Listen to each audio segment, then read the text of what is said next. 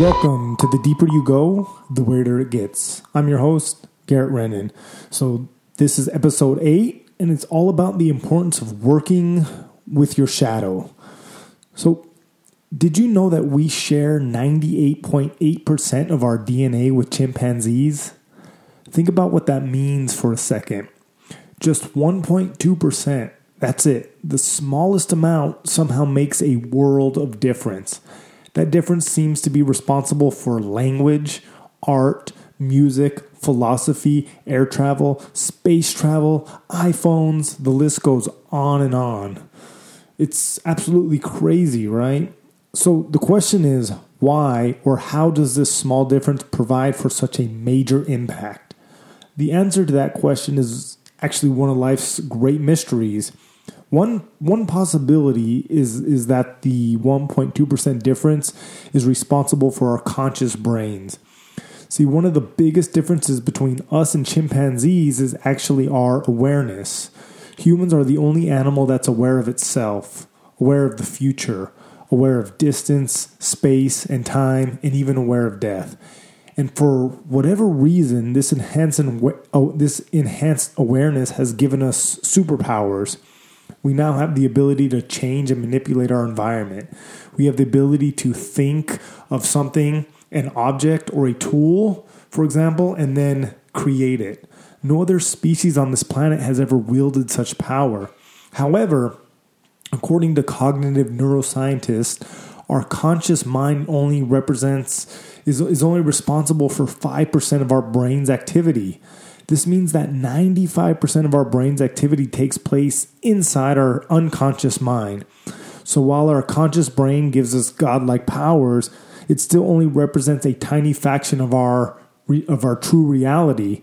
Because of this, most of our thoughts, emotions, and actions take place without our awareness.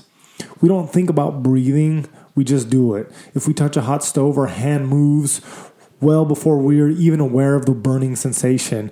And some days we are just sad and we have no idea why. Point being, a large part of our personality, a large part of the way we present ourselves to the world is comprised of many, let's call them personal processes, which are our thoughts, emotions, and actions. So a large part of our personality is constructed by many personal processes that take place without our knowledge. Hell, the majority of our personal experience, 95% of it, happens outside of our awareness. This means we don't really know our true self, and we don't understand our true nature, because a large part of who we are resides in our subconscious mind, in the unknown. So the only way to learn about our true identity is to explore the unknown regions of our mind. Carl Jung, the famous psychiatrist and psychoanalyst, called this exploring the shadow, or shadow work.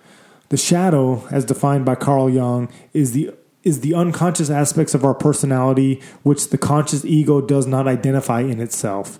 The shadow encompasses all the different processes of our mind that take place outside of our awareness.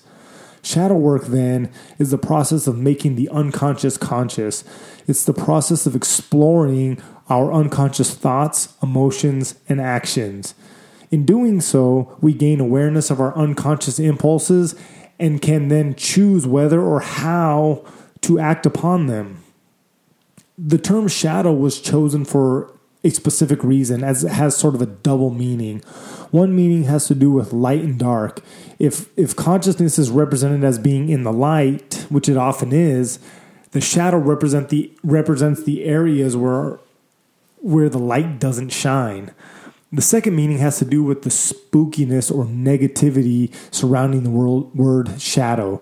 This is because many of the worst aspects about ourselves live inside our unconscious mind. And so why do our negative aspects live inside our subconscious mind? Well, because we put them there.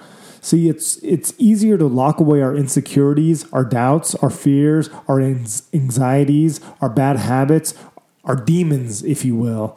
It's far easier to lock all these negative aspects about ourselves in the dark, cold dungeons of our mind instead of dealing with them. Out of sight, out of mind, right? Unfortunately, it doesn't quite work that way. Ignoring the worst aspects of ourselves ignoring our dark side, our shadow, it does not make these aspects go away. Instead, by ignoring them, we lose control of them. They operate under the radar, affecting our personality without our knowledge or consent. So in order to discover our true identity, in order to fix our bad habits, in order to become a better version of ourselves, we must explore our mind's deepest, darkest caves, and we must confront the negative aspects. This is the way. So Carl Jung said, the shadow is a moral problem that challenges the whole ego personality, for no one can become conscious of the shadow without considerable moral effort. To become conscious of it involves recognizing the dark aspects of the personality as present and real. This act is essential condition for any kind of self-knowledge. Basically, what Carl Jung is saying is that exploring the shadow is going to be hard work, but it's the only way to obtain knowledge. Like I said, this is the way. And Carl Jung also said, filling the conscious mind with ideal conceptions is a characteristic of Western theosophy, but not the confrontation with the shadow and the world of darkness. One does not become enlightened by imagining figures of light, but by making the darkness conscious. So I'm going to say that last sentence one more time. One does not become enlightened by imagining figures of light, but by making the darkness conscious. This is a powerful statement because many people only focus on the good. They only focus on their strengths while ignoring their weaknesses. However, we are only as strong as our weakest link. So the only way to become stronger mentally, physically, and spiritually is to find and fix our weak links. Think of it like this. Our ancestors' survival depended on knowing which plants would nourish them as well as which plants were poisonous. In fact, knowing which plants were poisonous is actually way more important to our survival than knowing which plants contain nourishment, because the ones that are poisonous actually have the potential to kill us. So knowing the aspects of your personality which are holding you back is extremely important to your personal development. While it is extremely important to confront our own personal shadow, we also have a cultural shadow which needs to be explored as well.